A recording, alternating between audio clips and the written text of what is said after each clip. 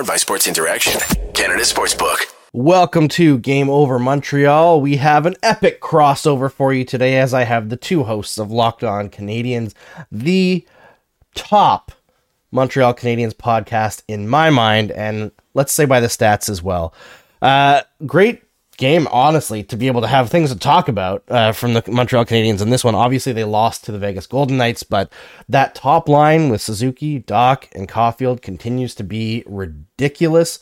The power play struck again. Weird to say that, but it's happening.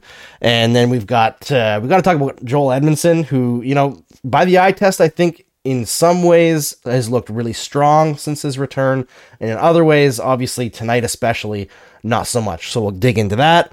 We got to talk about the whole Josh Anderson charge into Petrangelo's back, who turned at the last second, but it's still a charge. So we'll see if Josh is going to sit a few games for that. And I also want to talk about this whole Mitchell Miller thing, because I don't think we can ignore it. I don't think anybody should be ignoring it.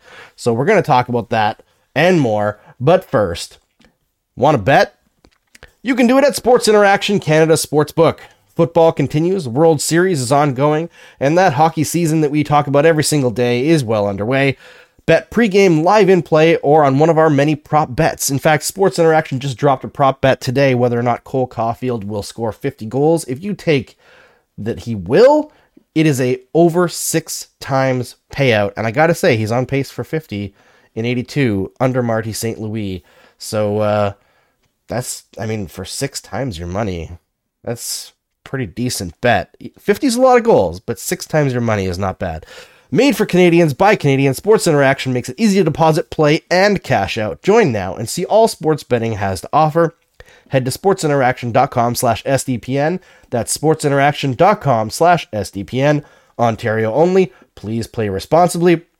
All right, if you're here, I got to tell you, before I introduce our guests, please share the show, like the stream, help us grow. Remember, you're part of the stream, right? You're part of the show. We interact with our audience here. We've got all of our regulars that show up every show. So send it out on your social media right now. Let's get as many people in here watching as we possibly can. Get all that hype for our amazing guests, who I will introduce right now. Scott Matla and Laura Saba. How are you doing, my friends? It's been a roller coaster couple of days between the Rocket and the Habs, where I've just been that Ralph Wiggum gif of I'm happy and angry several games in a row now at this point. But in terms of how things are supposed to be going for the Canadiens this year, they're not in dead last, because the Ottawa Senators are, which just kind of warms my heart a little bit on this Saturday night. Got to dig at the Senators. Laura? It was right there. Come on. They gave up a game-winning goal to Zach McEwen. Come on. Who? Exactly. So I don't know if I'm on as much of a roller coaster as Scott is. I've just been really enjoying the balance of highs and lows that the Canadiens have, because I keep thinking to this time last year, and everything in comparison is better. Truly everything. There's more leadership. There's more ownership, there's more inspiration, there's more promise. Everything seems better. And obviously, what we are seeing is a team in transition. It's in a rebuild. The rebuild seems to be going sort of according to plan. I think generally you would expect more abysmal years in a row. I think, though, that what they're doing is they're trying to play the young people. And it's interesting because we got... on our Twitter feed, somebody was asking, why do they keep playing the Hoffmans, the Dodonovs, those kinds of players over the young guys? And I think that the Canadiens are trying to strike a balance, right? I think they want to play the young people as much as possible, but they've got these people that they don't want to lose for nothing. They've got assets that they want to trade in for assets. So it's going mostly according to plan. You're seeing a lot of flashes from the young people. You're seeing in a lot of cases, they're more advanced than you would expect them to be. I'm talking specifically about Goulet. So I think this far into the season, there has been a lot more balance to the season, and there has been a lot more positivity to the season than I expected. And at the same time, the game against the Vegas Golden Knights was a little bit over dramatic even for me. Yeah, it was pretty wild between the bad hits and the lead changes and, looking like the game was lost out of nowhere in the third period, and then the Canadians clawing their way back into it. It was a good game. I mean, it's fun. It's things like that are fun in a season like this. I will say, a great comment here from Noel saying, "Locked On Game Over, his favorite crossover, like when the Avengers and X-Men team up." I love it. Absolutely love it. So let's kind of organize the show a little bit on the fly here. Let's talk about the whole top line for a minute, because there's not really much else that we can say about this top line. I feel like we'll get through it pretty quickly, because they are doing everything possible to get this team to win. They are just fantastic. Like Kirby Dach, playmaking wizard tonight, 3 primary assists. All of them are flying. Nick Suzuki is just doing his badass motherfucker routine. He reminds me of last year against Edmonton when he just ran their show for a whole game. He was a demon for Vegas tonight, and Vegas gave him away. That's wild. Nick Suzuki is on one of those things where his goals tonight remind me, because it's like he circled back into the zone. It reminds me of arena football when a dude gets a running start as a wide receiver and he just comes in the zone, gets the feed from Dach, and just buries one by him. And we've known Nick Suzuki to be this slick playmaker. Cole Caulfield's the shooter. Everything tonight, Caulfield's ability to shoot, and yeah, he scored a goal again because Cole Caulfield does that. It allows Suzuki so much more space to operate out there, and that Dach is thriving with everyone paying so much attention to Caulfield. Dach and Suzuki being given space is the worst thing you could possibly do for either of them. And yeah, we thought Dach might be an answer as a top 6 center, but if he's clicking as the winger on that top line, don't change a damn thing at this point, because until another prospect or someone else is there, you let them ride, because Kirby Dach looks the best we've ever seen him. And Chicago also kind of just gave him away, and giving away a young first-round pick to the Canadians is never, ever blown up in Chicago's face ever in the last 5 to 6 years. I have to laugh a little bit, because there was a bunch of Chicago fans that swore up and down to me all summer long that Kirby Dach was terrible. And, he couldn't win a faceoff, which he still can't really win a faceoff. But he was terrible, just didn't try, not talented. And I look at him now and I'm like, this guy from the start of the season has been an absolute possession beast. And now that he's with guys who produce offensively, he's part of that every single shift. He's not a passenger. He's a direct influencer of how much offense they're producing. Both Caulfield and Suzuki, I think, have been significantly better since Dach joined that line. So I kind of remember the same thing happening with Phil Deneau, where they swore up and down, guy can't shoot, doesn't go to the scoring areas, can't pass, and all of a sudden he comes to Montreal, and I believe he was top 5 in primary assists for 3 years. So, Chicago, you want to make any more trades? I mean, because they gave Alex DeBrincat away for nothing too. So that do they have anyone left for? Among all of the unforgivable things, and there have been very, very many on the list, I would like to add, maybe it's a little bit lower on the list than some of the other things they've done, but I think giving away Alex DeBrincat for basically nothing to the Ottawa Senators, that to me is an egregious crime. Yeah. It was a rough one. I mean, I guess we'll see in 5 years if those picks that Chicago made in the first round this year pan out, because they did get a couple reasonably high picks for those players. But at the moment, it is kind of funny that you look at that lineup and they look like at the 31st best team in the league this year, right? And yet they're winning relatively regularly right now, so they're kind of in the position that the Canadians are in that their fans are freaking out that they might not have the best lottery odds. Only the Canadians have good players who are doing good things for them, young players developing, and the Blackhawks are just there. It's a weird one. And they've got albatross contracts too, right? You can just say his name. It's Seth Jones. You can just say his name after all. It's okay. Like, who's playing goalie for the Blackhawks this year? Because I honestly don't know. And I know this is like about the Habs Golden Knights game, but I'm very curious that I don't know anyone besides Kane, Taves, and Jones playing for Chicago this season right now. Like, it's literally, hey, do you remember some guys? But current players. It's Arvid Soderblom, who's been really good this year, Alex Stalock, and they're also carrying Dylan Wells. So that's a made-up person. Yeah, there's two people that I haven't heard of, and Alex Stalock, who is an AHL goaltender, like as far as I'm concerned.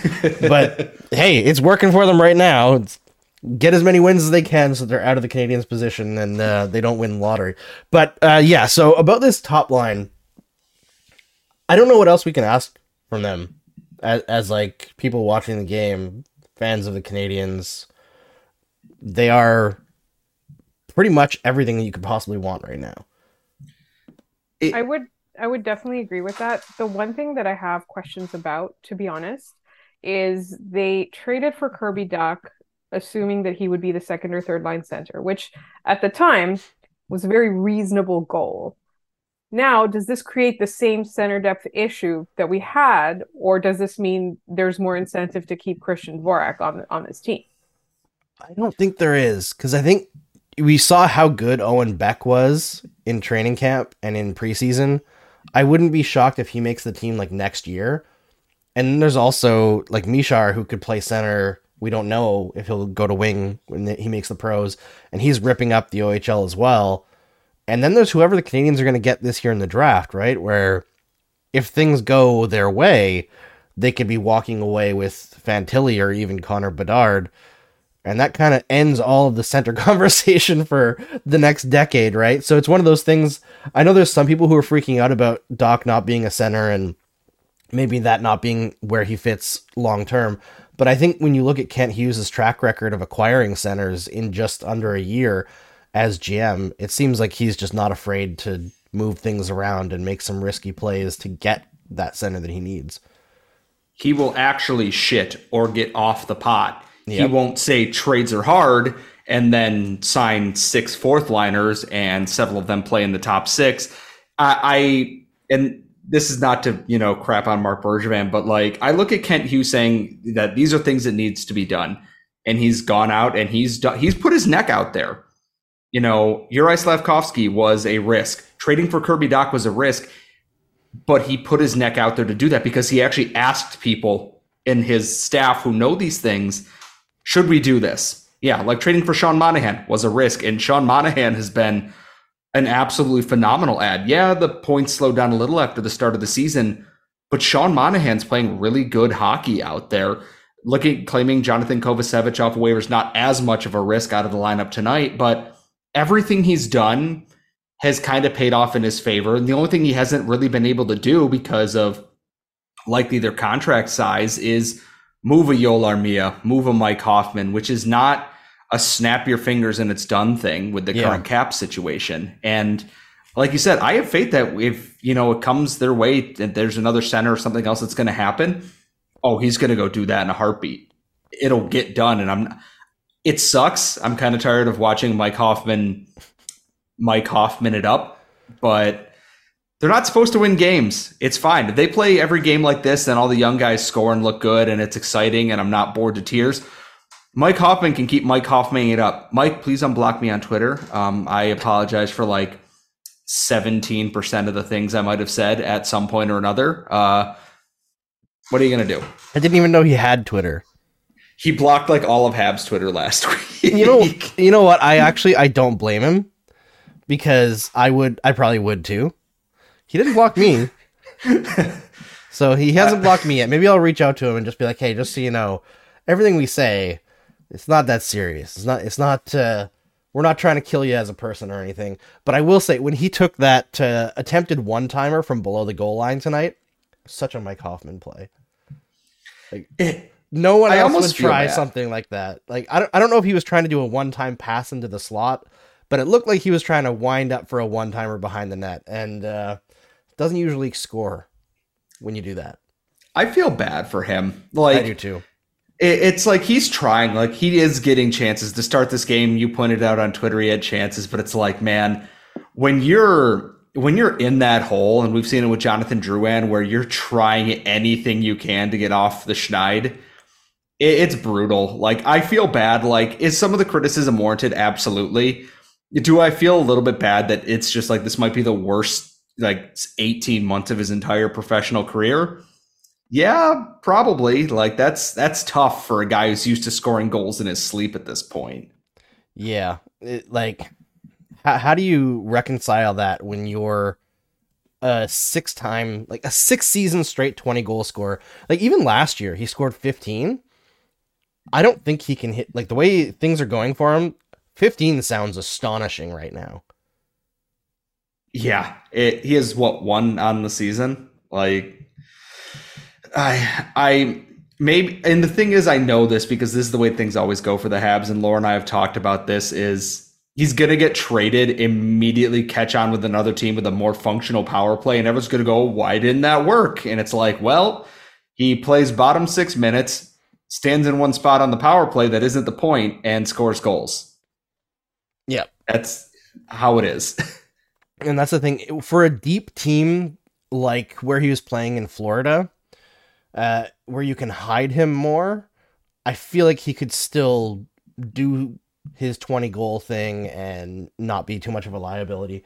But on a team like the Canadiens, where you've got the top line that dominates and then everyone else kind of has to figure it out for themselves, he can't, hopefully he goes on a little heater around the trade deadline and they can find a place to put him where he's a little bit happier, because it clearly isn't working out here and hasn't from the start. But moving on from Hoffman, I think you mentioned something that kind of works really well into what I wanted to talk about next, which is Joel Edmondson. But before we do, everyone watching right now, there's a ton of you here. Make sure you share this show right now. Grab the little share clip on YouTube. Take a second. Put it on your Twitter. Put it on your Facebook. Whatever. Get as many people here as we possibly can. It's fun. We'll have some more fun. We've got lots of show left. All right, so Joel Edmondson, I thought in his first game especially, he was doing a great job of anticipating plays and getting in the way. And to be honest, I think he looked the same this game in terms of anticipation. But once he got the puck, oh my God. What the hell was that? That was brutal. It was bad choices. He was making bad decisions. I think his instincts are a little bit off. We saw that last year as well when he was out for a long time. Same thing happened this year. I'm not too worried about it because I do think that he tends to figure it out. But also last year he had his buddy and somebody who he had built a lot of chemistry with. Whereas now we're seeing that they're going to throw him wherever they possibly can to find how effective he is with a bunch of people that he potentially hasn't played with before or not very long with before. So what I'm seeing honestly right now is rust. It's definitely mental though. It's not physical. Physically, he seems okay. I feel like in the moment, maybe he's trying to think too fast, too hard. That's the sense that I'm getting, is that he's good at anticipating, then he gets the puck and there's I don't even know if it's a panic moment. It's a brain fart moment. That's what it feels like. He had so many weird things that it's like, wow, that was a good shot on net where it can be deflected and put towards the goal. That was a good read defensively.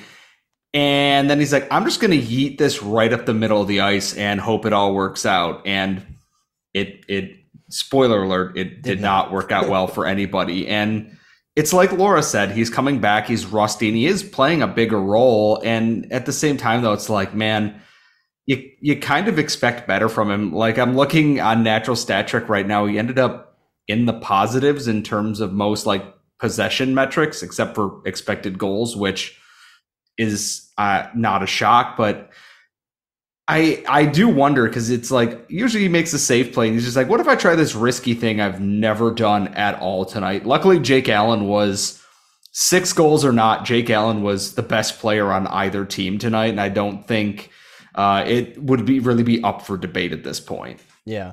And there's a comment here says, I think we can give Edmondson a break considering he just came back. I completely agree. And I think all criticism of Edmondson's play tonight should be viewed through the lens of, I think they're trying to give him too much too soon. he physically looks great, and I feel like that almost worked against him. He looked so great in his first game that they were just like, oh, third pair? No, second pair immediately.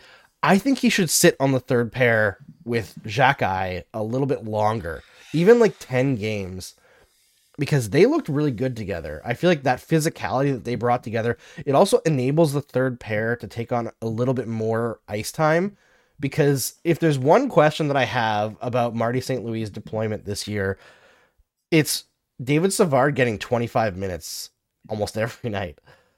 And I know that part of it is to shield the young kids a little bit, but David Savard, despite the fact that he makes some like good niche defensive plays that are good in a vacuum, is probably the most limited defenseman the Montreal Canadiens ice. And I know he's playing way above his head and it's unfair, but he should not be playing that much ice time. I feel like giving more to Harris and Guhle makes more sense. And like Kovacevic being out of the lineup, to me, that makes no sense. I think he's been great. I feel awful for like where Mike Hoffman is. He just can't buy a goal. David Savard is basically the Samwise Gamgee of this team. It's like, well, I'm going to carry so much that I didn't ask for at this point. Yeah. And it's not his fault. And I know people like Caden Guhle should be freed from him. And I'm like, I agree. Yes. Until Mike Matheson is healthy, I understand Martin St. Louis' insistence on having David Savard out there. Yes, should probably play less. If you're going to lose, go down swinging with the kids at least. But Savard's doing his best. But one, just stop diving every single time that like someone gets close to the goal, because they just skate around you. And it's like you see it coming a mile away.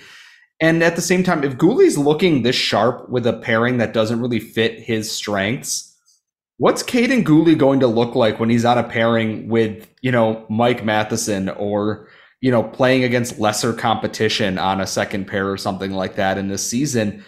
And that's what kind of helps a little bit. And hopefully David Savard, when they do get this lineup sorted out, might actually play his role a little bit better, not blocking 15 shots a night and needing an ice bath after every game. It again, asked to do way more than he was ever brought in to do at this point. And it's hard to fault him for that, but yeah, Martin St. Louis, you are the coach. You can make that change at the very least. Laura?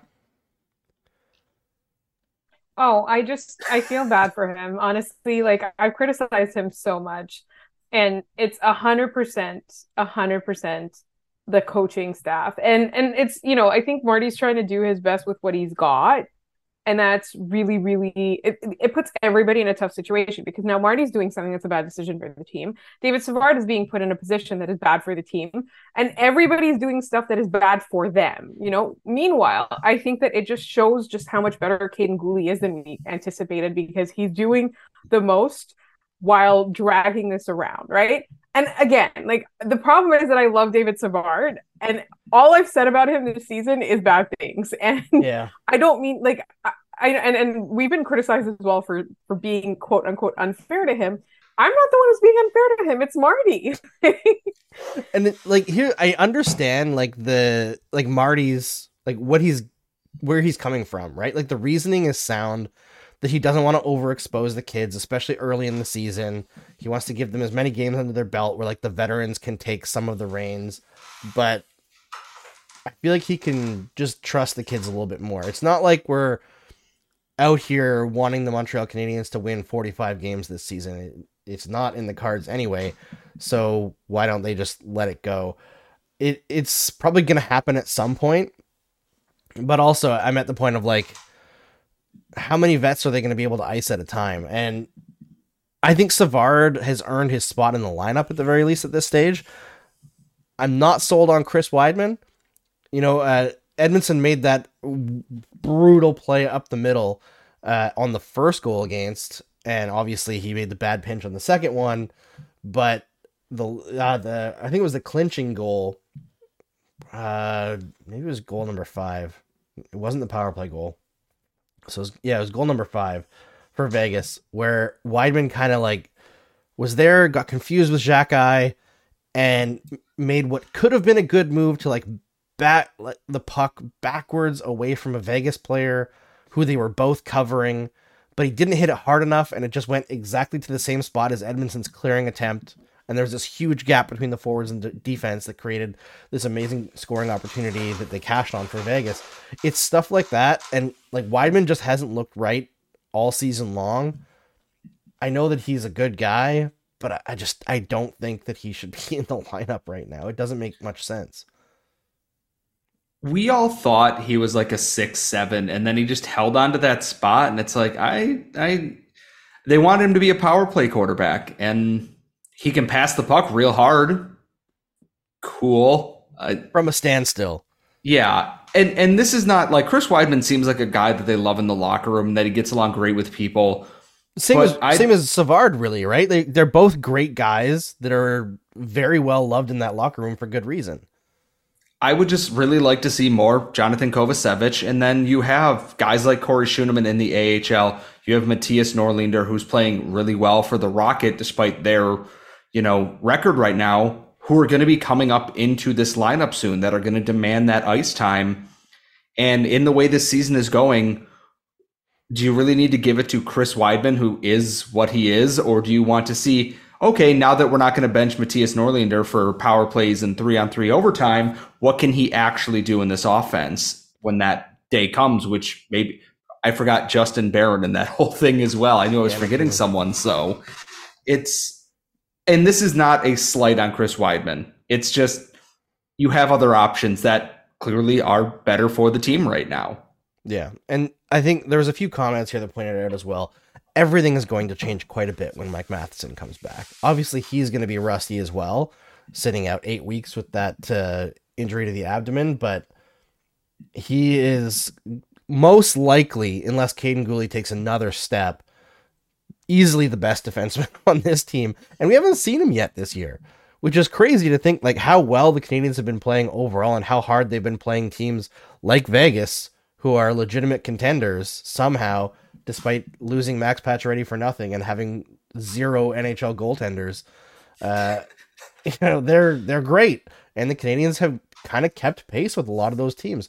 There's only been one game this season where I think they were running out of the building, and that was against Detroit. It's wild. Like, they're better than we expected them to be. And like Laura and I have said, like, they're going to lose games. Like, they look better. That's not a bad thing. They're still going to lose. They're going to win. And I think it was Sean Gentili said it in The Athletic, is that they might be one of the best bad teams to exist, which, you know what? That's fine with me, because the top 7 in this draft is stacked with pieces they can use. And if I don't have to sit here and watch my eyes bleed watching Rem Pitlick on the top line play center, so be it. I would much rather have this than anything else. And we should say the Florida Panthers are only 2 points ahead of them in the standings. That's kind of crazy.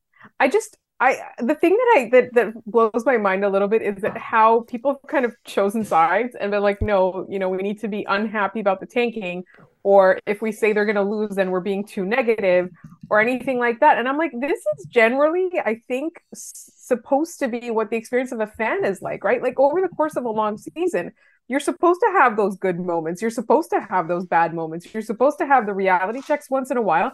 And then you're supposed to be really excited when your team plays above its head. Like, I don't understand why it has to be so binary. To me, it's like, it's a very, it varies, but there's a balance. And that to me, I'm like, why can't we just enjoy it? Why do we have to be mad when someone's upset about tanking? Or why do we have to be mad when somebody says a team's not going to be great all season? I think it's fine. I think this is exactly what we wanted. Like, before the actual puck drop, this is what we kept saying we wanted, and now it's happening and we're complaining. I think, having good moments, having losses so that their draft pick continues to be in the, let's say, top 7, like that to me is like the aim is top 7. But having those moments of positivity, watching these players blossom, like, I don't understand why we can't just enjoy things. We don't let other people enjoy things. We don't even let ourselves enjoy things. Like, as Habs fans, I feel like we should chill out a little bit and just enjoy it. Yeah, I agree. I'm trying to take a very different track, because you guys know me. My way of approaching hockey and analysis is very critical, right? And I look at the numbers and I try to break things down. What's going wrong? How can this team get better?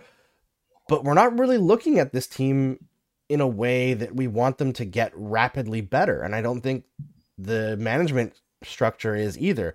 Like, if there's a move out there that they can make that helps them for the next 5 years, of course they're going to do it. But in terms of being much better this year, that's not the plan, right? They would like the kids to continue improving, and that's really the be-all, end-all for this season. It is a development year, and for those who say things like the NHL is not a development league, like, yeah, it is for the Montreal Canadiens right now. And I think, frankly, the teams that take that track that the NHL is not a development league are the teams that never amount to anything, right? If you're not developing at the same time as you're competing, you're not going to compete for very long. Your cup window will be very short. That's it. There's a shelf life, right? Like, some of these players that end up in a cup run often get traded away because they've spent all the way to the cap and they need to. But if you have players that come in to replace those players, then you're looking at a Tampa Bay Lightning type team, as opposed to a team that wins once and then you don't hear from them again. And I think that's what the Canadiens want, is that if they don't win, let's say they make it far in the playoffs, but they don't win, they want to be able to know that they'll come back there next year or the following year or in the next 5 years, we're going to see another cup run. That's what I think they're aiming for. And I don't think that there's anything wrong with using the NHL as a development league when you are bad. Even when you're good, you can do that, right? Like, if you aren't putting your players in positions to succeed, then what's the point? And I understand that, because right now, and I'm hearing this like in rumblings, and I'm hearing this like on other podcasts or whatever, the big question of like, is Slavkovsky supposed to be sent to the AHL or not?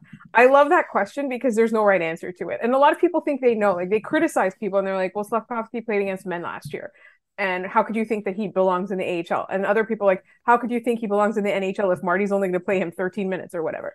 I think that like these are things where like there is a legitimate debate, and I don't know why we can't sort of not be on the fence, but I don't know why we can't explore all the possibilities, right? Like, whether they put him in the AHL or the NHL this season, I don't necessarily think that either one is the wrong choice.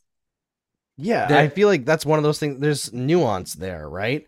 Like, Slavkovsky, if it was the old regime, I would be saying AHL right away, even though they didn't really have a great track record in the AHL with developing players.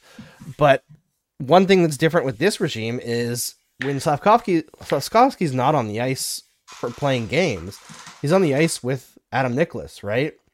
Getting skills development coaching, 1-on-1 or 1-on-3 or whatever. If a bunch of players are out there on the ice with him, he's getting actual improvements in his game to game, that we can visibly see as he adjusts to the NHL. So I don't think it would make much sense to, throw him down to the American Hockey League while he's actually getting some results as well. And we're seeing the improvement. I think around the 40 game mark is when we'll see the big decision on Slavkovsky, is because when he stays past that, then the Canadiens lose a year of restricted free agency with him, and he gets to UFA 1 year earlier.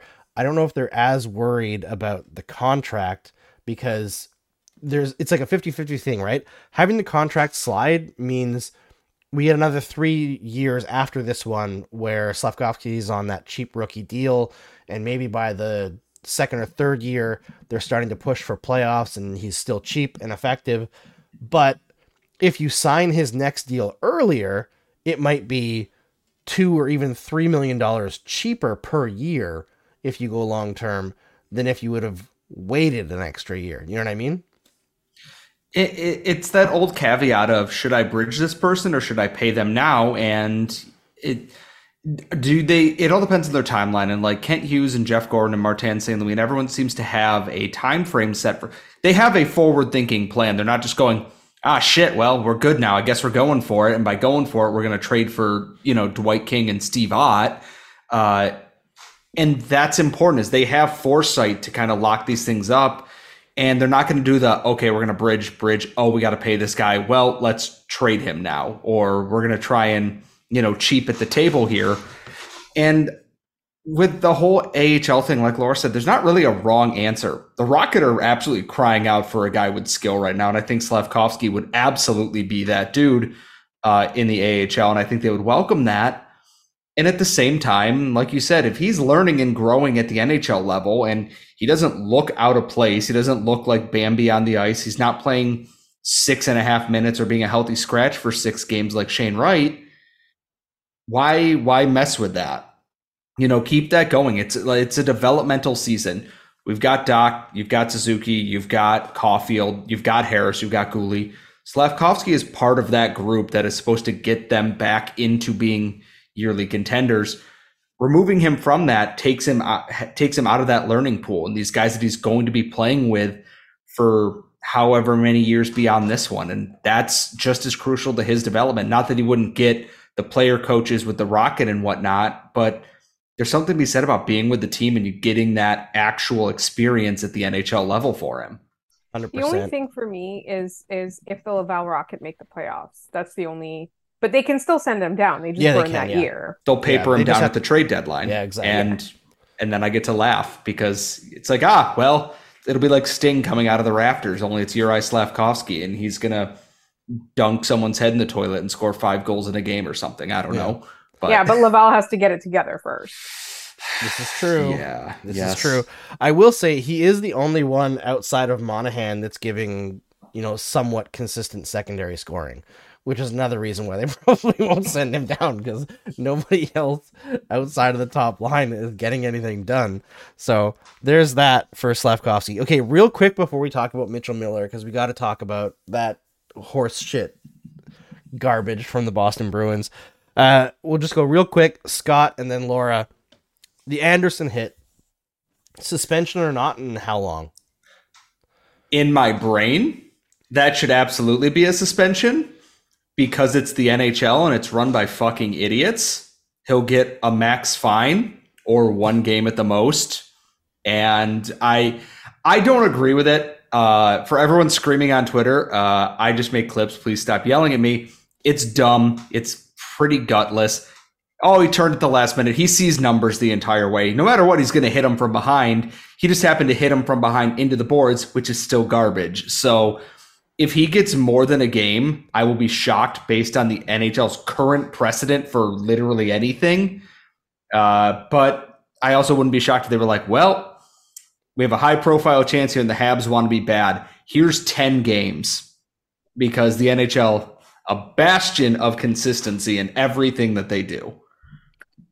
Well, I agree that it should be a suspension. I also agree with Scott that I don't have any faith in the NHL to do the right thing.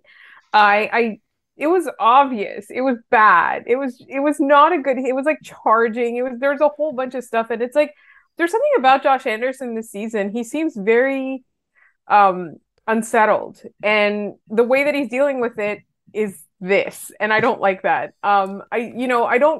I haven't seen him as a dirty player up until this point. I've seen him as the kind of guy who plays just inside the line, so he bothers the opponents, but he does not get into trouble. But now he's clearly crossed that line, and that's upsetting to me because, I feel like once you've done that, that's it. You have crossed. There's no going back from that. We're gonna see a lot more garbage from him going forward, I think, and it's gonna justify the fans that hate him, from other teams. So I'm very, very displeased with Josh's behavior. He is grounded until further notice. It was a bad hit. I feel like the NHL is just not going to do anything about it though.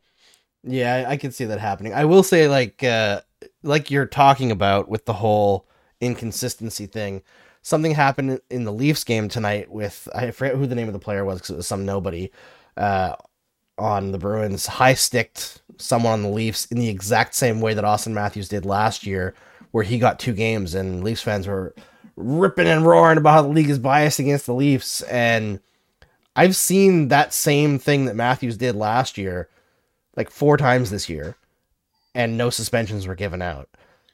So if you were trying to send a message, maybe the league is biased against them. Maybe it is. Let's not let them have that. But if they were trying to send a message against, by suspending Auston Matthews for 2 games for that, message not received. You can't do something once and never follow through again. So I think they should suspend Anderson for sure.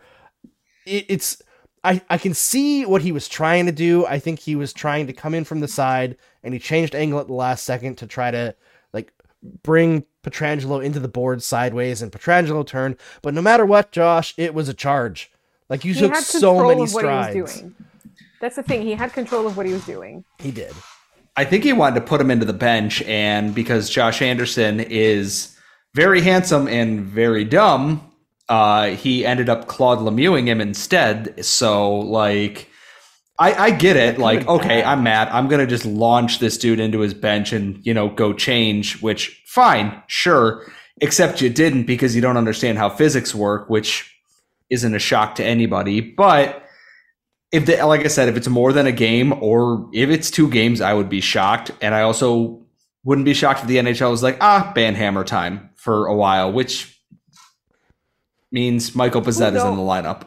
So who knows ever what the NHL is gonna do with this? The spinning wheel of justice, right? Gotta thank Down Goes Brown forever for that one. Breaking news: Jerkshire defends a filthy, dirty felony hit. How did I defend it? Okay, come on, I didn't defend it. I know what he was trying to do, but it was still reckless and stupid. He was trying to spark the team, right? And he cut corners in order to do that. Tried to lay a big hit in a space that it shouldn't have happened in the first place. And bad move, but I mean, to be fair, I guess it kind of did spark the team. They scored 2 goals after, but we don't need to justify it any further. All right, Mitchell Miller, another thing that can't be justified. When you have Gary Bettman out there saying they never consulted us and he'll not, he almost said he'll never play in the NHL. Like, it's a pretty friggin' bad look for the Bruins, but one thing that kind of gets me a little bit is there's been lots of talk since the Bruins made this signing that a bunch of teams were in the mix to sign this kid. And if a bunch of teams were in the mix, even if the Bruins specifically didn't run it by them, Gary Bettman pleading that they didn't know anything about it is horse shit. There's no way. If I just turn my head over here, I can't see teams courting a kid who did a hate crime to his, mentally handicapped classmate for several years in which he did not apologize. I explained this situation to Carly, who stays far out of hockey and all of its insanity, and she went, "Why isn't he in jail?" And I went, "That's a very good question. Why isn't he in jail?" Juvenile. That's literally the only reason, because if you look at the stuff that he did, it is like there's some stuff that's criminal or that could be considered criminal. My whole thing is the way the Bruins went about this. So Don Sweeney has declined so far to speak to the media about it. They trotted out Patrice Bergeron. Yeah. Sweeney spoke yesterday. Oh, where he went, "I don't know if this is a good idea or not." And that was his big quote on this entire thing. Right. Well, that's what he's saying. But no, I mean, on Hockey Night in Canada today, they were talking about how, they reached out and he hasn't responded. There were a couple of other outlets that were like, "We reached out and he hasn't responded." My whole thing is, they threw out Patrice Bergeron as, I know exactly what they were doing. Patrice Bergeron is an angel. He is one of those players that is considered one of the most classy, to use an NHL term, dignified, positive, good person vibes, whatever it is that you want to say. And they threw him out there to talk about it. And I think that is incredibly cowardly and is incredibly unfair, because Patrice Bergeron is not the one who made this decision.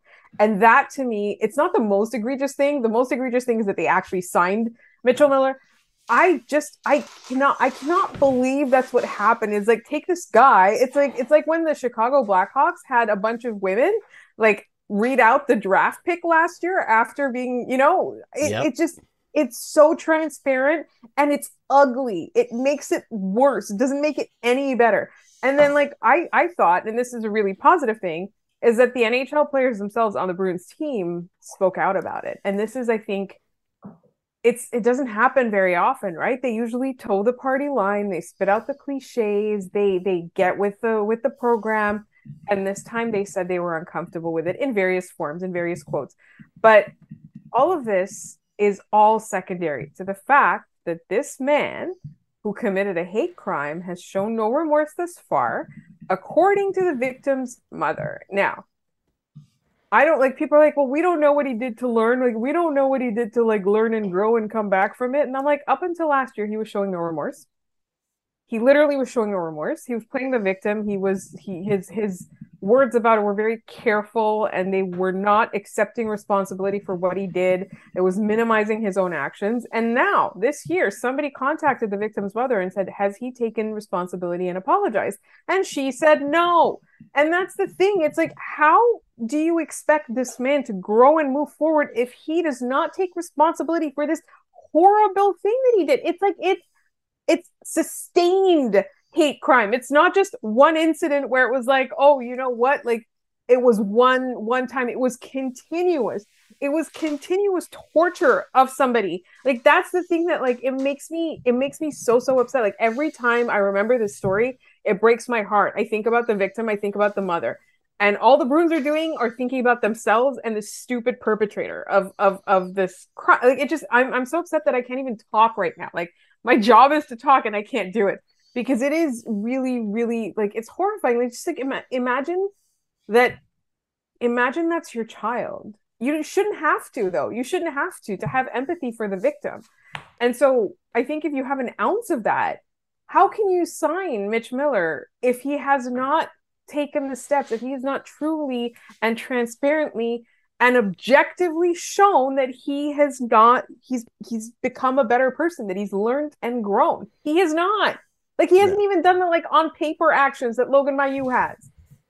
Yeah, it's garbage. It's the whole Bergeron thing. I can't imagine, like, the Boston Bruins all this summer, like, come on, Bergie, come back one more year. The last dance for the Bruins core. Krejci's coming back. This is going to be our year. And then, like, also in the first month of the season, we're going to make you go and do an interview with Elliot Friedman and defend a racist, ableist abuser who we just signed to a contract, even though we talked to you about it beforehand. And our core players who happen to be like this incredibly successful group who've developed this, like, unbreakable Bruins culture that has persisted now for over a decade said, why are you doing this? And we still went forward with it. Yeah, go defend it on TV now. Now, I do think that Bergeron's comment, that's a Freudian slip. I know, right? It's going back to that, right? Because the Bruins used the exact same excuse. Well, other people were going to do it too. And the Canadians said that about Logan Mailloux. Like, other people were going to draft him, so we had to take him. No, you fucking didn't. Have some pride, have some standards. Just don't do it. Let somebody else make the mistake. You don't have to be the one to make the mistake. They gave him brutal. A max contract. Because of this, he's max AHL salary for a rookie, max bonuses. That means, okay, obviously there were a lot of teams in there, and if people weren't gutless, you would name who those teams are, because I know that because we know that Boston courted him for weeks, that he visited the city and toured the city with Don Sweeney. This was not a spur of the moment. We've got a bunch of injured dudes. We'll take the PR hit and sign this kid because we need the bodies. You actively went after this, and this is not canceling someone, because to be canceled, you had to have been scheduled in the first place. And it takes that, if this was a smaller market, this would have worked out fine. It would have blown over. The Arizona Coyotes, who play in a 5,000-seat arena because they don't have a home arena, renounced his rights because of this. And this is not a slight at Coyotes fans. It is likely the smallest market in the NHL right now. And they went, this shit isn't worth it. Fuck this. He can go and do whatever. And they went and got rid of him. He went to North Dakota and they were like, nope, gone. And he went back to the USHL, where his team's like, look at this great child that we have. He's player of the year as he's playing in a league that he shouldn't be in, and then blocked all their criticism of him. It's such a fucking slap in the face to, like you said, the culture that they built in that locker room. And yes, Zdeno Chara was an asshole on the ice, but he put an end to the rookie hazing things and actually built a culture in that locker room where we are going to bring people in and we are going to bring this team together. And you ask Patrice Bergeron, who is, and I hate to use the word classy because it's so overused. It is, but it does apply to him. It does.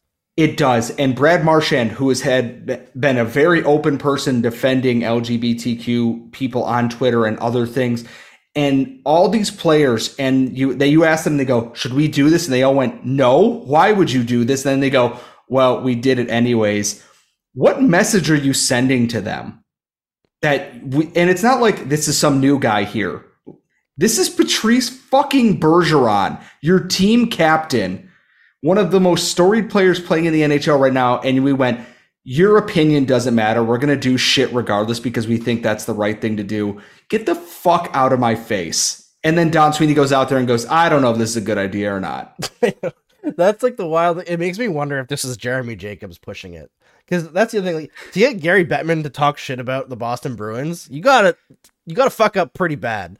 This is an insane fuck up. But I like all the excuses they come out of. The people who go online and just freak out defending people like Mitchell Miller, have you considered just not and just be a normal person and talk about a different hockey player? Yeah, why do you identify? Great question, Laura. Why do you identify with him? Are you also an ableist racist bully? They're like, oh, well, I guess you were perfect when you were a 14-year-old. No, nobody was perfect, but I can tell you one thing. I didn't, like, racially and, ableistly, if that's the right word, attack and abuse a kid for years. For the people who think it was just one incident with the lollipop, it's not. It was for years. And it continued online. They continued to do it after the police got involved. He stood in front of a judge in juvenile court where the judge looked at him in the face and went, you haven't shown a single ounce of remorse the entire time here. No, I was not perfect at 14. Quite frankly, I was a shithead. You know what I did, though? I set off fireworks and stayed out late and snuck out and did dumb shit. I didn't do things that forced a mentally handicapped classmate of mine to get an entire STD panel to make sure that you did not give him HIV when you were bullying him. It's indefensible. And if you're defending this, it says so much more about you as a person. This is not cancel culture because he's not canceled. He got a fucking NHL contract out of this.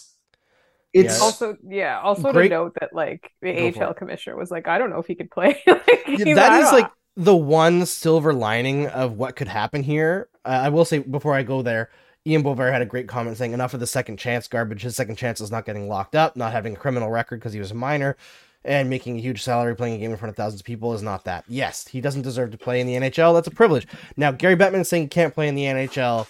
The AHL saying he might not be able to play there either. Because he's signed a contract, he can't play in the NCAA either.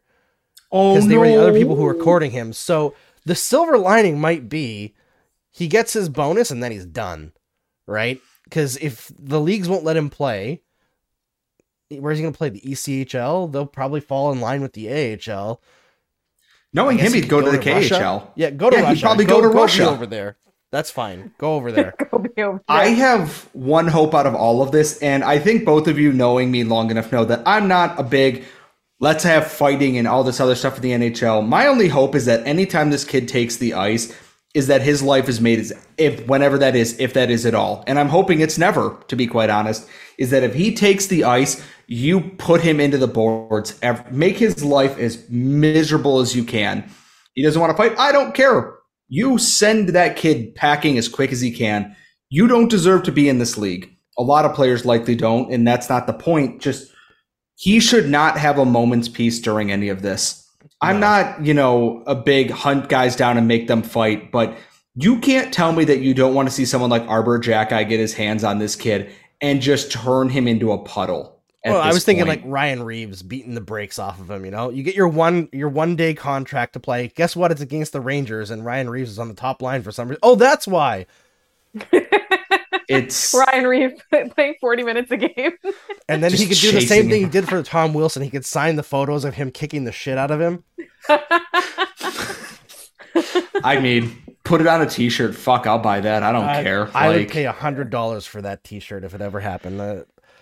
It's just the thing is, like, I don't understand how somebody can do that for years. Like, how much of, like, you lack empathy completely. Like, what are your parents like? Like, his parents are terrible, right? Like, you should read the quotes from his mother, and you'll see exactly why. He has never done a wrong thing in his life. He has never done anything wrong in his life. They just go, they have tried to paint him as the victim in all of this, and that, well, he tried to reach out. Just because he tried does not mean they have to accept his apology or believe it's genuine. Because quite frankly, it's fucking not. Also, his apology was on no Instagram. Obligation. Yeah, like his victim is under no obligation to either listen to him, pick up his calls, read his messages, accept his apology. Absolutely. Whether or not he reached out is irrelevant. And that's the thing, like, there's a lot of talk about an apology. I don't care if he apologizes. Like, it's, even if he does apologize, like, he tried to reach out through Instagram on the eve of signing an NHL contract, right? Like, clearly it was a go apologize and we'll sign you kind of thing, right? And he said it's not about hockey. Yeah, it's not about hockey, I swear to God, but still he was, like, minimizing what he did, right? Making it all about, like, the one incident, whatever. Yeah. I washed the lollipop, whatever bullshit, but he has to do so much more work than just apologizing to even be deserving to breathe the same air as a regular person. It is ridiculous. Like, what the descriptions of what he did to that poor child are monstrous. And it's not like the family is being unreasonable, because other people who were involved have actually reached out and been forgiven. Yeah, that's the thing too, is that, you know, the victim's mother has thankfully been very vocal, and I'm glad that she's being given the respect and the platform by the media, so that we also get a picture of what happened, because it'd be very easy if she wasn't somebody who wanted to deal with this kind of stuff, for the Bruins or for Mitch Miller or his family to paint a narrative. The fact that she's poking holes in it and she's being given the platform to do so, I think is a good thing. I just feel like, why should you ever have to? Like, why should you be in a position where somebody did this to your child and now you have to tell the entire world what this guy did? Because otherwise he's going to go on to have this lucrative, like, dream career. You know what I mean? Like, playing in the NHL is not just a privilege. It is the ultimate. It is a pinnacle. It's a dream. Like, you make a lot of money. There's a lot of perks involved, right? And the fact that, like, like this whole thing exists and she has to come out and, like, say, like, this is what happened, I think is just, I can't believe that somebody did that. Like, anybody did that. I've seen bullying, and I've seen, you know, you hear about things, you hear about abuse, you hear about bullying, but, like, to that level and that frequency and that length of time, like, that's not even, you know, like, I can't. And you know, when people say, like, oh, you make mistakes and stuff like that, like, yeah, like, sometimes you do make mistakes. Like, sometimes, you know, like, I used to smoke behind the gym with my friends, you know, that was, like, my mistake as a 14-year-old. I thought I was so cool and I had bad haircuts and terrible outfits. Those were my mistakes as a kid. Like, I didn't racially abuse anybody. I didn't, like, you know, and so that to me is just, like, it's so unfathomable to most of us, I think. And the fact that we're even having a conversation about this because the Bruins fucking signed him, I can't. I'm so incredulous. It is wild. There's a great point here brought up by Noel, and I'm just going to paraphrase, but as much as this might feel like it's over for Mitchell Miller, it's not over for Isaiah Myers-Crothers. He still has nightmares. His mom talked about it recently. Like, it is not over for him. The torture has not ended. He still has effects from it. So the fact that anybody is willing to give this kid a second chance while he's still suffering, it's fucking unacceptable. And I did an interview with a kid who's in college a couple days ago he wanted to talk to me about hockey culture. And his last question that he asked me was if I thought that things were going to change, like, relatively quickly because of things like Hockey Canada and Kyle Beach. And my answer at the time, which has aged very well apparently in a couple of days, was that until the people in power actually think like we do in these kinds of instances, no, it's going to take a while. We're probably got another 10 to 15 years of rooting these people out of positions of power. Like the people that talked to Kevin Paul DuPont, who said that, you know, if it was a smaller media market where fans are less engaged, you might be able to get away with this, as if Arizona didn't rescind the pick, as if the reaction wasn't just in Boston, like, I will say I am very pleased to see the way that Bruins fans reacted. There's very little defending of this. There's always a few idiots, but like, it wouldn't matter what market signed him. It's indefensible. It is.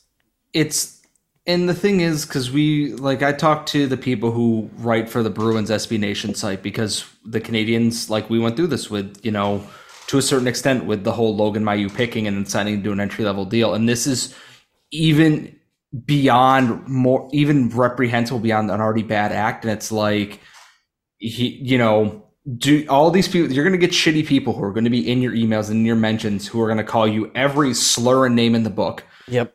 You are still doing the right thing when you call this bullshit out. Because if you stay silent, that's keeping the status quo of what hockey has been for so long.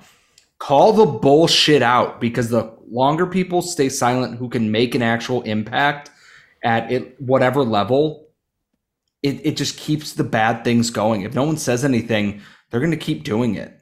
Yeah. It's like Hockey Canada has fucking, 3-4 slush funds that they use to cover up things. And there's probably more that's going to come out as this continues. You can't stay silent. And I understand it's hard to speak up depending on who that is.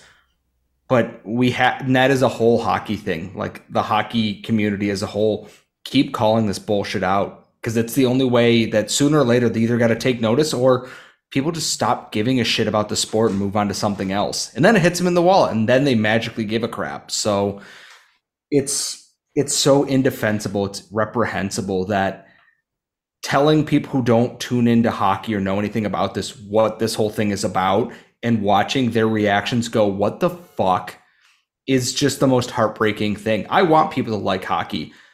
I don't want anyone to get sucked into the culture of what this sport has been for ever, basically. It's disgusting on so many different levels, and this is just another step in that direction.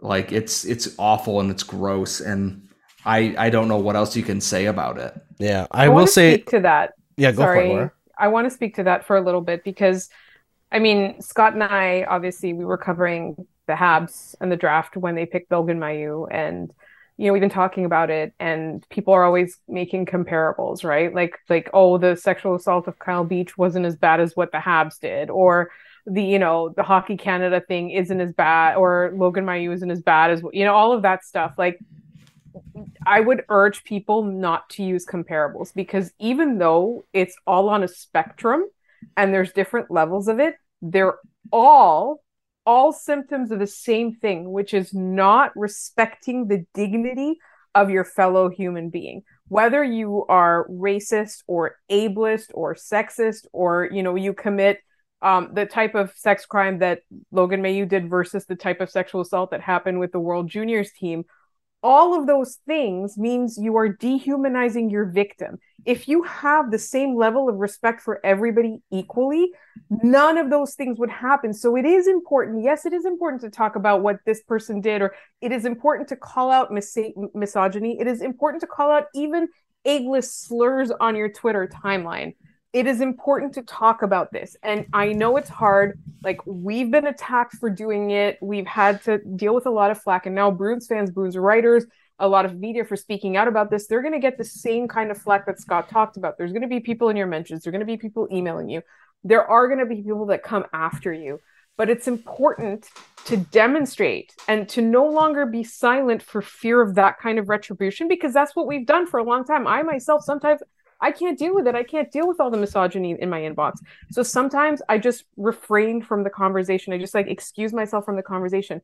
But as a whole, when we can, we have to try and talk about it. We have to amplify the voices, because I think that for too long, people think that this kind of thing doesn't matter. Like, it doesn't matter if this guy sexually assaulted somebody because he's good at hockey.